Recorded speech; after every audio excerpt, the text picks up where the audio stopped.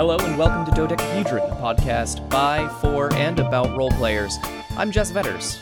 And I'm Colin Lamoth. Every week we get together to talk about a range of gaming-related topics, from creating a character to running a game, and what it all means for people who share a favorite hobby. We may not be experts, but we do have pleasant voices and a wealth of gaming experience that we are eager to share with you. Our topic today is emotional investment. But before we get into it, Colin, it's been a bit since we've talked. How are you, my friend? I'm doing pretty well. I've been a little under the weather, so to say. And by under the weather, I don't mean sick. I mean underneath an avalanche of responsibility. See, we're coming up on Gen Con, and I found that I am in charge of a LARP, live-action roleplay, that I will need to be running for paying customers for about 17 hours throughout Gen Con. See, the way you put that makes it sound like this was suddenly thrust upon you and you learned of it almost by accident? Well, I knew that the LARP was coming up and I knew that I was involved, but I didn't know that I was in fact leading it and responsible for the whole thing until relatively recently. Oh. So how has your prep for that been going? Oh, stressful. There's a lot of characters to write up. Every single character in the LARP, which is over 30 characters, have to be written up, linked together, and have their own stories placed against the main story that we have going on. So everything has to line up, everything needs to be linked together, because the idea behind the LARP is that most of the time, we as storytellers will be facilitating scenes, making sure that, people throw chops and all of those are fair, and this and that and this and that. But for the most part, all of the players will be interacting with each other and talking and talking and talking and planning. So we need to give them characters with robust backgrounds, with a wealth of creative opportunity for them to be able to build upon, because that's a lot of time to be talking. My goodness. Yeah, that sounds pretty intense. It certainly is. And since I am at this point in time carrying about 90% of the staff work, it's especially intense. Oof. Yeah, I feel like if you've got 30 players that you're dealing with, you should probably have a couple more people helping you in the prep. Oh, I do. But what do I know? I do, but they don't help. Oh! Excellent. That sounds fantastic. Good help is hard to find these days. How about you, buddy? I've been pretty decent. I was actually back home again in Indiana last weekend, and the entire time I was there, it was just like one family event to the next. So I ended up being incredibly busy doing sort of nothing, but also like helping look after my nieces and nephews and helping my brother work on his house and then helping set up for my mom's retirement party. So it was like there was just so much. Yeah, exactly. I haven't had a lot of time to myself since then. All right, I never got a chance to visit you, which is unfortunate. Yeah, but, that's what happens when it's like, oh, I've got 3 or 4 free hours in this entire weekend. Can that work for you? And the answer is just sometimes, no, not really. Absolutely. But so it goes. So it goes. Now, in the midst of all of that, and like right before I went on this trip, literally the night before, I was doing a session with my Pathfinder game, the one in which I am playing the badass Lady Paladin. Oh, yes. And I wanna fill you in on what happened over the last 2 sessions of that game. Oh, because yes. It's really why I wanted to talk about this topic this week. So yeah, you've kept me in suspense. I have done that very purposefully. At 7th level, we're at 9th now, I took a feat called Leadership, which, if you're familiar with it, or if you're not, is essentially, say, like, because of this feat, you now have what they call a cohort, which is an NPC who becomes, like, player level 2 behind you, and is just your buddy now. Mm-hmm. But you also have to, like, take care of them and keep them out of harm's way as much as possible. Oh, yeah, right. So what I had ended up getting as my cohort or who I ended up getting, I should say, was another paladin with an organization called the Knights of Ozum, because we're playing in the Galarian setting. And her name is Oslin, and she is a little bit timid and totally unsure of herself, but very competent. Wait. And I love her to death. Wait. Oslin from the Paladins of Ozum? Yes. Okay. Just making sure. Yep, no, you got that right. Okay. Well, I mean, at least it's alliterative. It is, and it makes them... I'm not sure if it makes it easier to remember each one or a little bit trickier, but it works. I mean, it does work. I mean, that's all you're looking for, really. Something that works. Yeah. So, I had met this character months and months ago before we started this dungeon that we've been diving through for... Well, I think we started into it in February and got out of it 2 weeks ago. Wow. It was pretty intense. But, as we're leaving, Oslin found this box. And it was, like, kind of what we had been going in for the entire time. It was like the MacGuffin treasure that we had to get in return to the Harlot Queen. Hell of a name. Oh, right? But she figured out that what was in this box was actually the Harlot Queen, who is a lich who runs a country. It was her heart. And if she got her heart back, she would have, 1, more power, and 2, 1 fewer weakness. And the Knights of Ozum don't like the Harlot Queen for a lot of backstory reasons that you can find on, like, various wikis and whatnot. So, But, like, presumably also because they're paladins and liches are usually not good for paladins. Well, yes, generally speaking. So Oslin decides she's gonna just take this box and run off because she doesn't know what our party is going to do with it. Because we were contracted to bring it back to the Harlot Queen unopened. And then she fucking died. What? Like a god came out of the sky, stole the box, and ripped her literal heart out. That's just mean. Yeah. It's unnecessary. If there's a god that's coming down and, like, snatching out the box, like, why you gotta go that far? Why you gotta Kalima out somebody's heart? I don't know, man. It was just super mean. Oslin's a good girl. She didn't do anything wrong. She was just trying to, do her duty. Which god was it? Well, we think it was the reincarnated Eridan. All right. So, I realize I asked you what god it was.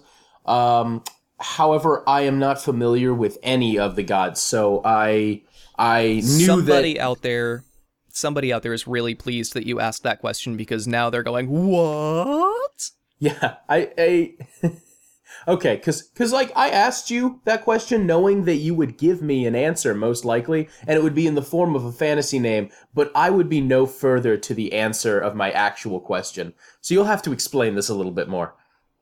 Okay, so in the setting, Eridan, disappeared. People assume that the god, he's like the human incarnation of divinity itself. Oh, wait, maybe I do Sort know of this. like if Jesus was a fantasy god. Wait, I do know this. I do know this story, but continue to explain it anyways for anybody who has not listened to or played D&D. So I shall. So Eridan's whole thing was like, hey, I'm the good guy and humans are awesome and we're going to win because I literally just pulled an island out of the sea and hid this magical meteorite or whatever it is called the Starstone in the middle of it and built a temple and thus the biggest city in the world around it. Oh, and also if you go and actually go through the dungeon to get to the Starstone, you become a god too. It's pretty neat. But when Eridan disappeared, there was this whole big to-do about, what does this mean? No god has ever just vanished or died or whatever before. So it kind of put the whole world into a little bit of disarray, as one would expect. Just a tiny bit. Yeah. And so in our story, something that happened right before our party left on this big grand adventure is, what that's called the Bridge of Eridan was restored after being broken after Eridan disappeared. I've said Eridan too many times now, and it doesn't feel like real sounds. Moving right along. So that had just come back, and everybody was like, what does this mean? Does it mean anything? Is it just some magical trickster messing with us? And now it seems that, oh yeah, Eridan is back and likes to rip people's hearts out. Wait, he's done this before? Yeah, so the whole campaign kicked off, and this is before I had actually joined it, with another ancient relic being stolen, and everyone in the party who had been carrying it, not the player characters found this, like, caravan after the fact, but all of their hearts had been ripped out as well. Something about this dude and hearts. I know, right? I mean, I feel like there's something thematic that I'm not quite getting. I mean, somebody might say this is a connection, but I choose to believe that it means nothing. And in fact, the rest of your player characters should not let it influence at all your investigation. I agree. Yeah, treat it totally circumstantial. Yeah, exactly. I mean, hearts are just, they're not, for a god, maybe they just consider hearts to be too loud. It's possible. I mean, if I had big divine ears and I could hear everybody's prayers or whatever, and all these clerics and paladins calling on me to sample my power all of the time, a heartbeat's probably like a drum. Yeah, exactly. That makes sense.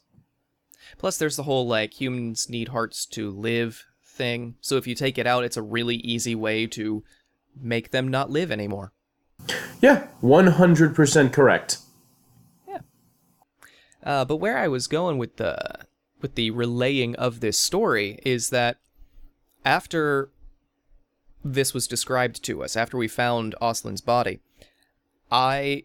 because of my character's connection with her and because of my emotional investment in the story and the characters, I literally just kind of sat on the couch and, like, sort of cried for about 2 minutes and was kind of useless for a solid chunk of the game after that.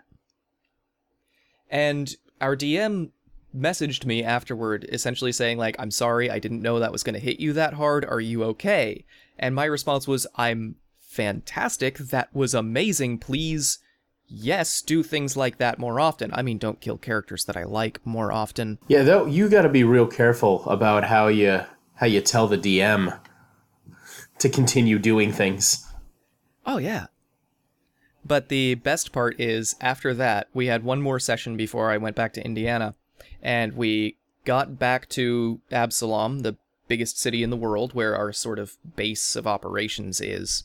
And we have revived Oslin at this point, because we're like 9th level, and we have tons and tons of money, and can just bring people back from the dead. The stakes are pretty low unless the body is completely destroyed. Alright, I forgot. Yeah. But then, in that next session, the DM hits me with, oh, hey, your character's youngest brother from the backstory that you haven't really revealed to the other characters that you gave me more than 2 years ago? Yeah, he's here, and he was a slave, and now he lives in your house. So I got 2 big whammies 2 weeks in a row. It was wonderful, and also, my heart hurt. Yeah. Wow. That was, well, I mean, like, at least you got her back. We got her back, and I've got, somebody from my past back as well, but it's also like, hey, here's a new story to deal with, because your backstory actually matters. And I think that's one of my favorite things about this campaign. It's one of my favorite things about when I was playing with you back in college, was like, if I give my DM my character's backstory, and I've got all of this stuff, and it's like, hey, I've put a lot of thought into this character, and that never comes up? That sucks. But if you just sprinkle little bits of that along the way, it's such a good hook. Like, it is a giant Moana-style fish hook right into my belly that's just going to be dragging me along. I'm real glad that you referenced that. That's good. That's good. Well played. I know very little about that movie, except Dwayne "The Rock" Johnson's character has a giant bone fish hook. Why haven't you just watched the movie? Because people keep telling me to watch the movie, and I'm obstinate. That's weirdly counter. I don't understand your logic. There's not much logic there. There really is not. It's okay. It's the same reason I haven't watched Yuri on Ice yet, because everybody's like, oh, hey, it's really good. You should watch it. And then I go, okay, fine. So it's really good. I'll watch it eventually. Yeah, I guess I understand that. I haven't seen The Godfather at all. Or Well, I mean, some like, other classics. The Godfather is older than we are, so... Actually, no. It's also on the internet. It's less of an excuse. Yeah,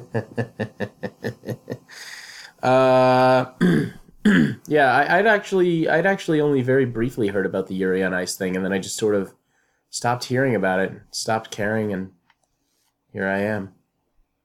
Yeah. Which I think is now why I'm going to start watching it fairly soon, because people are not constantly telling me to watch it anymore. Oh, yeah, no, speaking of things that people are telling you to watch, Hero Academia. It's good.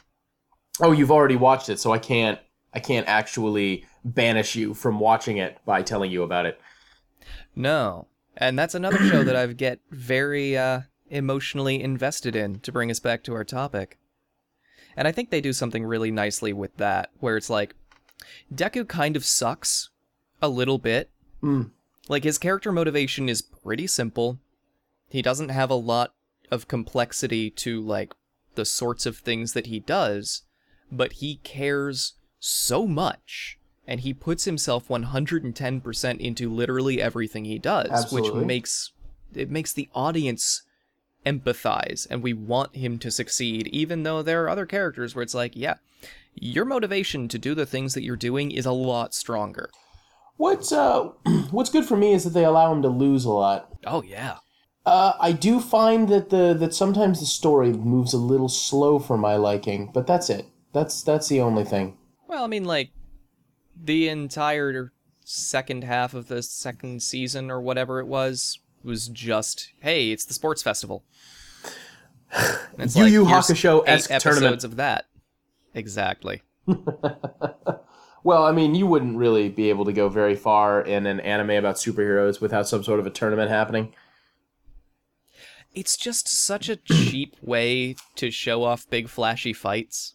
Like, hey, now we're gonna have these magical students tournament arc. Well, yeah. I mean, like, because, like, otherwise, you've got everybody that's theoretically on the same team. You're like, how do we get them to use all of their powers? How do we give everyone the spotlight? Well, we have to pit them against each other in some way. Yes. But we have to do so without actually making anyone a villain. Yeah.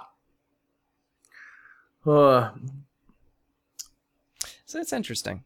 But circling back around to our Yeah. emotional investment, how would you like to begin? Would you like to begin by tackling your emotions around Oslin, and from the player's side, how do you become emotionally invested? What do you need in a story? What can a DM give you to get you to be a part of it? Or do we want to tackle the DM side? What do you, as a DM, need to create for your players? Because I feel like the answers, while in similar veins, would be different.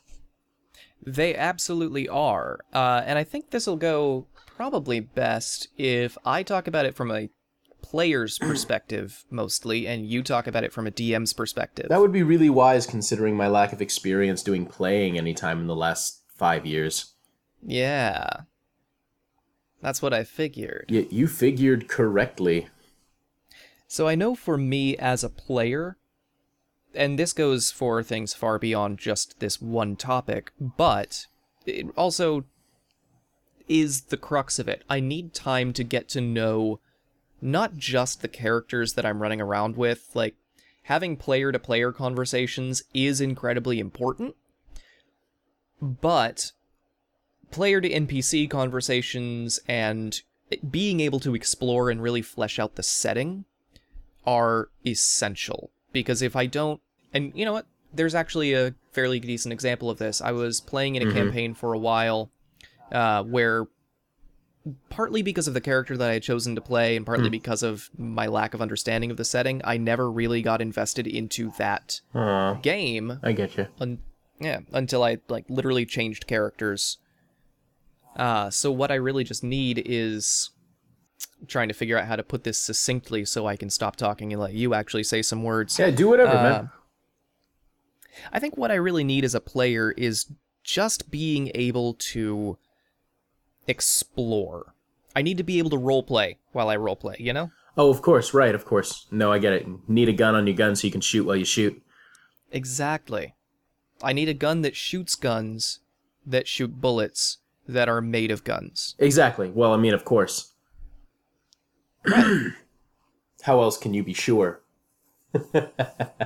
You can't. You just can't.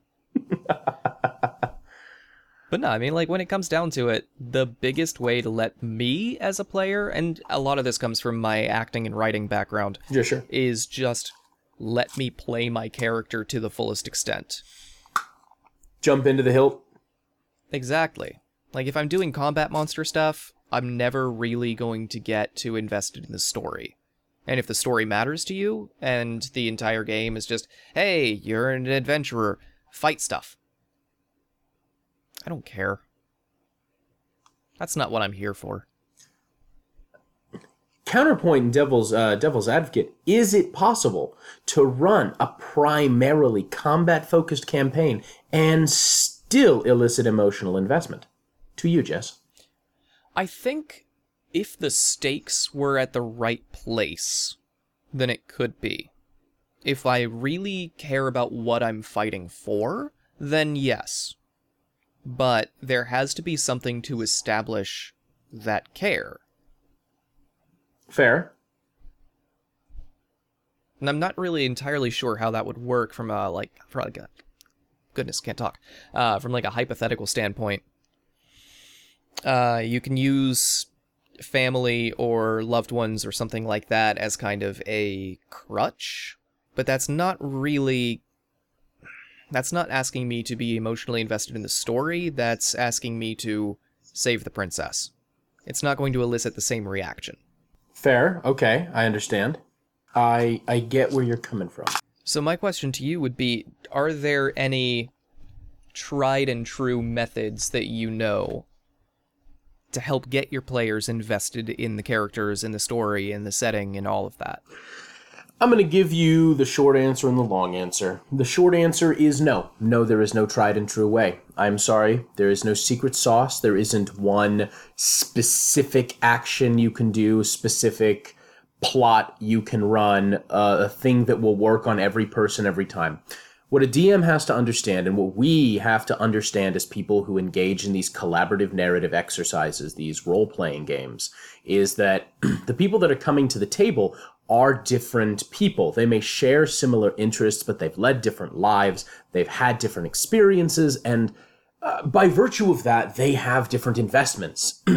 And then their characters will have different investments, because it is through us, the conduit of the player, that the character is given life. And of course, by the player being the conduit, it just happens to mean that a lot of the player ends up in the character one way or another. So, I know that's not the most gratifying answer for people that are looking for a way to bring their players in, and I do have something here.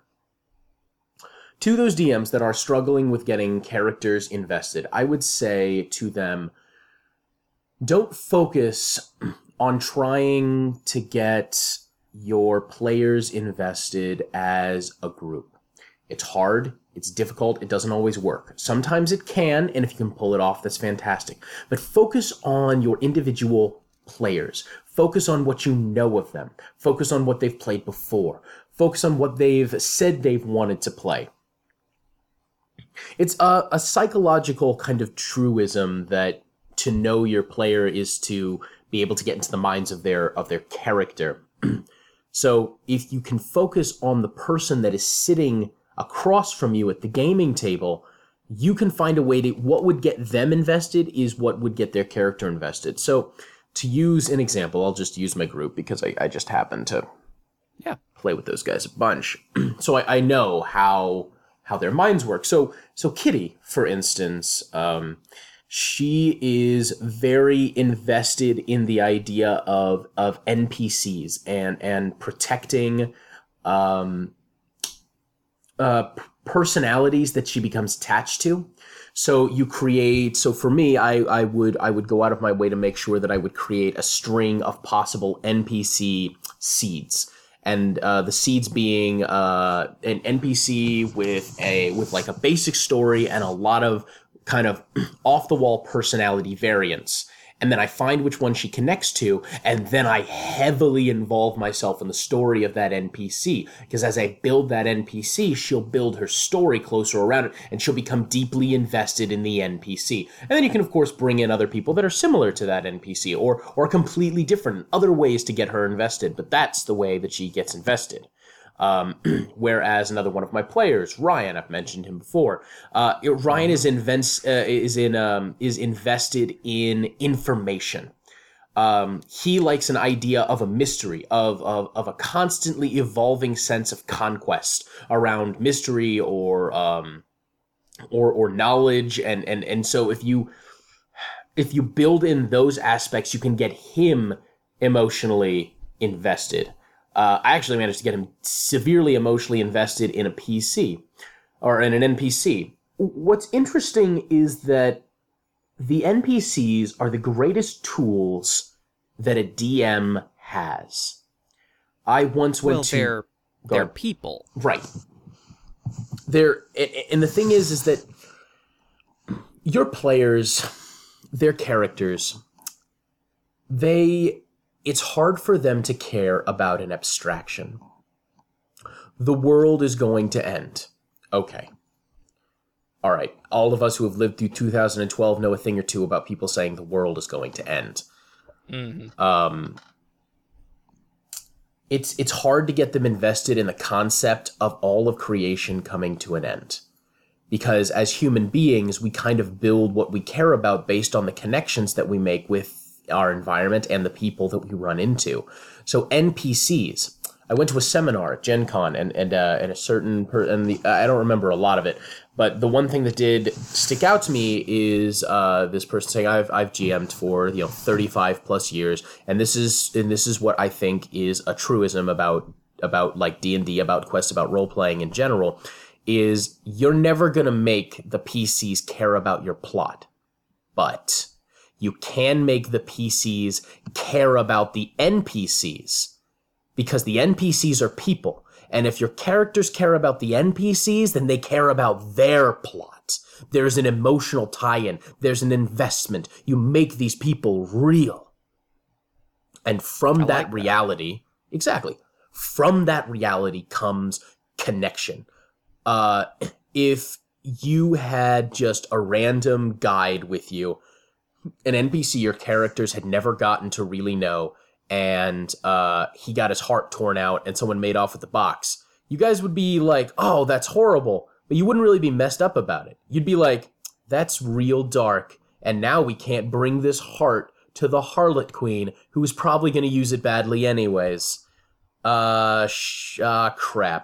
But because it was someone connected to you, Jess, to your character, you were emotionally sideswiped by it. Completely thrown off balance. Pivot your story on NPCs that the characters care about. And the trick then is to make your characters care about the NPCs. And that we can kind of get into another podcast. That's another episode, because that's a whole other can of worms to open up. Oh yeah, that's a topic on its own. Now what I want to ask you is a piece of DM to DM advice. Alrighty. Sometime in the next couple of weeks, I am going to start running a game for a party larger than I've ever actually run for before, where half of the players have never played before. Ooh. And I don't personally know a few of them very well. Mm-hmm. So I know how to build the setting up, I know how to start the story, I know how to deal with, like, bringing the characters together. What I'm worried about is making them care enough so that the game goes more than, like, 3 or 4 sessions. So what I would ask you is, do you have any tips and tricks for a GM starting into a game to make the players come back? Well, let's see. Excuse me. I have 2 possibilities that I'll run by you here. 2 things that I have tried, and both of which I have met with success. The very first is that your first session of the game is not actually focused around the events of the game. Instead, you choose it to be a collaborative, character-building session. You have your players get their idea for what they want their characters to be. Depending on exactly how much secrecy is involved in your game, obviously this may or may not be doable. But one by one, you say, all right, and now we are talking about like James Birch, the investigator. Here are the things that player Y, let's just call him Steve. This is what Steve has said about Birch, his character. Now, what we want to add in is an NPC person, like a person of note, importance. We want to have a pivotal event in his life. And I would like you, the other players, to help us come up with a reason, with more backstory. Everyone can feel involved in the creative process. And in addition, it gives you a chance to see how other players think, what they would consider to be an emotionally scathing moment, what they would consider to be an NPC of worth. Okay, I like that. Bring everybody in on the ground floor. Exactly. You bring them in on the ground floor, but only on the player characters. So what they're actually developing is the meta, which is the prologue to your main event. And not only are they learning about each other and kind of getting involved in each other's stories, but also they're giving you so many different kernels of ideas to put into your story. And then when I bring those in later, I seem like a really cool, really smart GM. Yes, exactly. A lot of GMing is knowing how to take credit for some of the random things that happen in games that actually make you look really smart. Oh, absolutely. Yeah, well, of course I planned for that vague prophecy to have come out now 12 sessions later in this specific way. It was my grand plan all along. While secretly you're like, oh man, I didn't even notice that was the case. Oh, yeah. What? I totally forgot that I put that into the game. I mean, of course. Clearly clearly I know you better than you know yourself. Yes. And then you get the players saying, wait a second, is this the same horse from the small town that we saved after the bank robbery? Yes, it has tracked you down because of the life debt that it owes you. And how could this horse have done such a thing? Well, it must be magical for some reason, connected to another plot that I'm coming up with at this point in time. Yes! So intelligent of you to have picked that out. My plan is only partially foiled. I love it. And then suggestion 2. Yes, please. Suggestion 2 is what I call the cliffhanger and the deleted scene stinger. Now, this requires a narrative end. It requires your outro, where you're like, all right, we're at the end of the night. You kind of sum up what was going on in the next scene, and then you kind of lead out. Sometimes you can even suggest, like, if we're looking at a camera, this is when the camera pans out of the small shack where you're all sitting around the board that spells out the name of your ancestor who had passed years before. And as we pan out and the storm falls, and then you basically kind of like give them the thoughts that they're thinking. You give them the atmospheric end to the episode.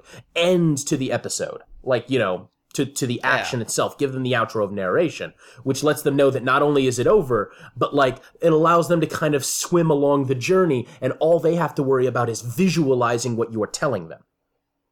Well, and I can structure it like a TV show then. Yes, and that's why, and that's what comes in next. The next thing that comes in is the is what I call the deleted scene stinger.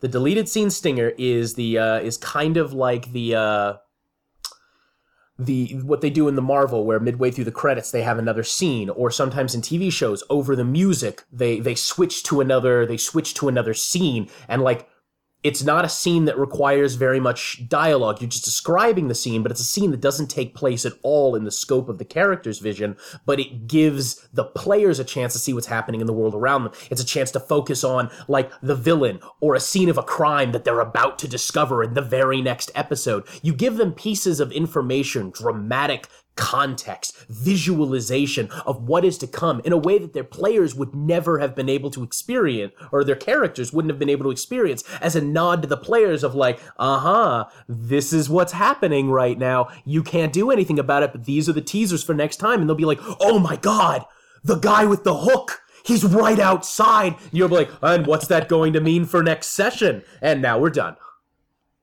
Ah, yes.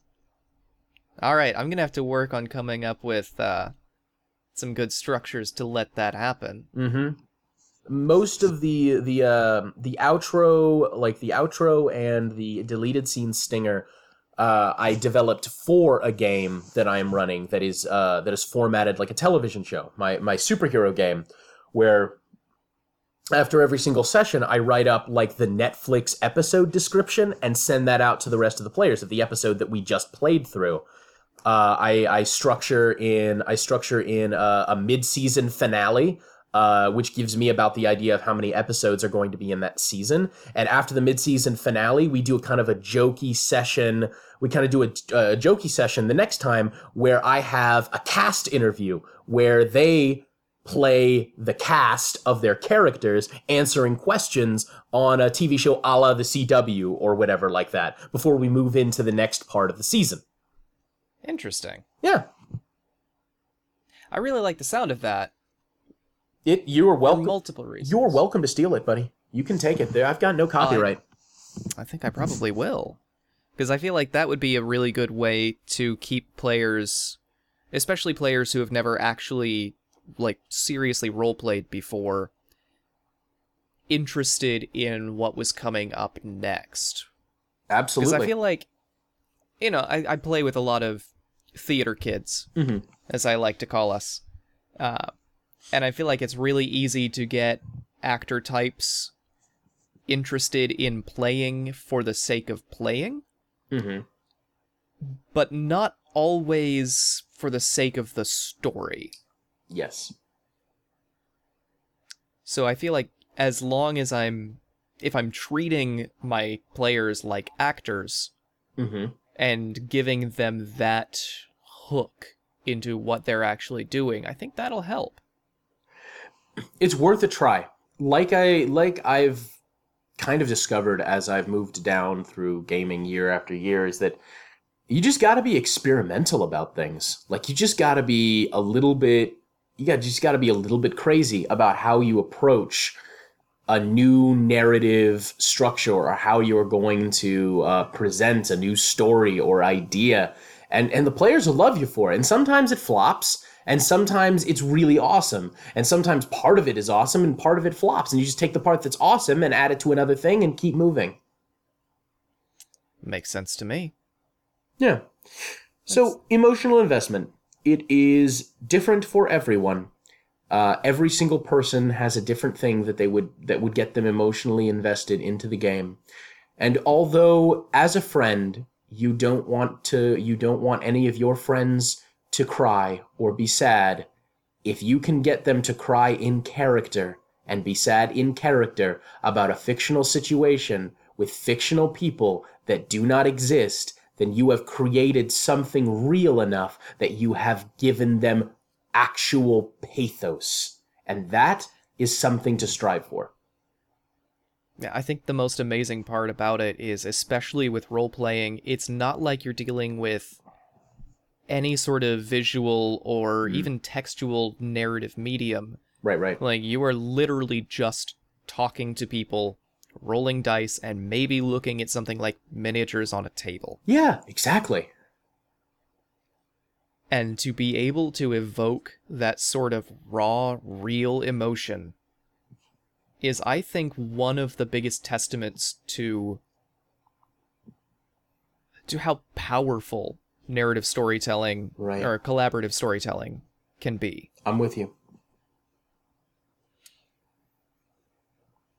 I think we've said a good piece on this topic, man. I do too. You know, I feel very strongly that we have said everything that there really is to say, at least from our own experiences based on it.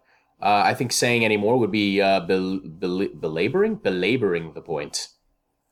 Beating the dead horse, as it were. Whew, don't want that. Too many necromancers. I'm actually about to play a necromancer in a full day session on Wednesday. Oh, it's my first necromancer ever. Man, I love necromancers. Never get a chance to play them. They're just super fun. Try to do something weird with it. Try to do something really unique and strange. Well, it started out because I did that little, like, who's my fucking character generator online, which is incredible. And if you'll give me just a moment, I'll edit this part out in the actual final product, because I actually want to pull up the message. Not the message, the thing that it gave me. Yeah. I'm going to roll the stats for a fucking short-tempered dragonborn wizard from the Boneyard who hasn't been quite right since the accident. So, like, that's my character concept, and I am super stoked about it. That's super fun. Oh, yeah. I like it. Good on you. Let me know about the adventures of this necromancer. I am interested. I certainly shall. And probably next Sunday I'll come back on and tell everybody how it went. Perfect. I think we'll all be happy to hear that. Alrighty. In the meantime, I think we've just about finished up here. You wanna, for old time's sake, outro ourselves out? Let's do it, Colin. Excellent. I'll let you begin, good buddy. From all of us here at Dodecahedron, I've been Jess. And I have been Colin. And we'll see you next time, my lovelies. I don't know, roll some good dice or something.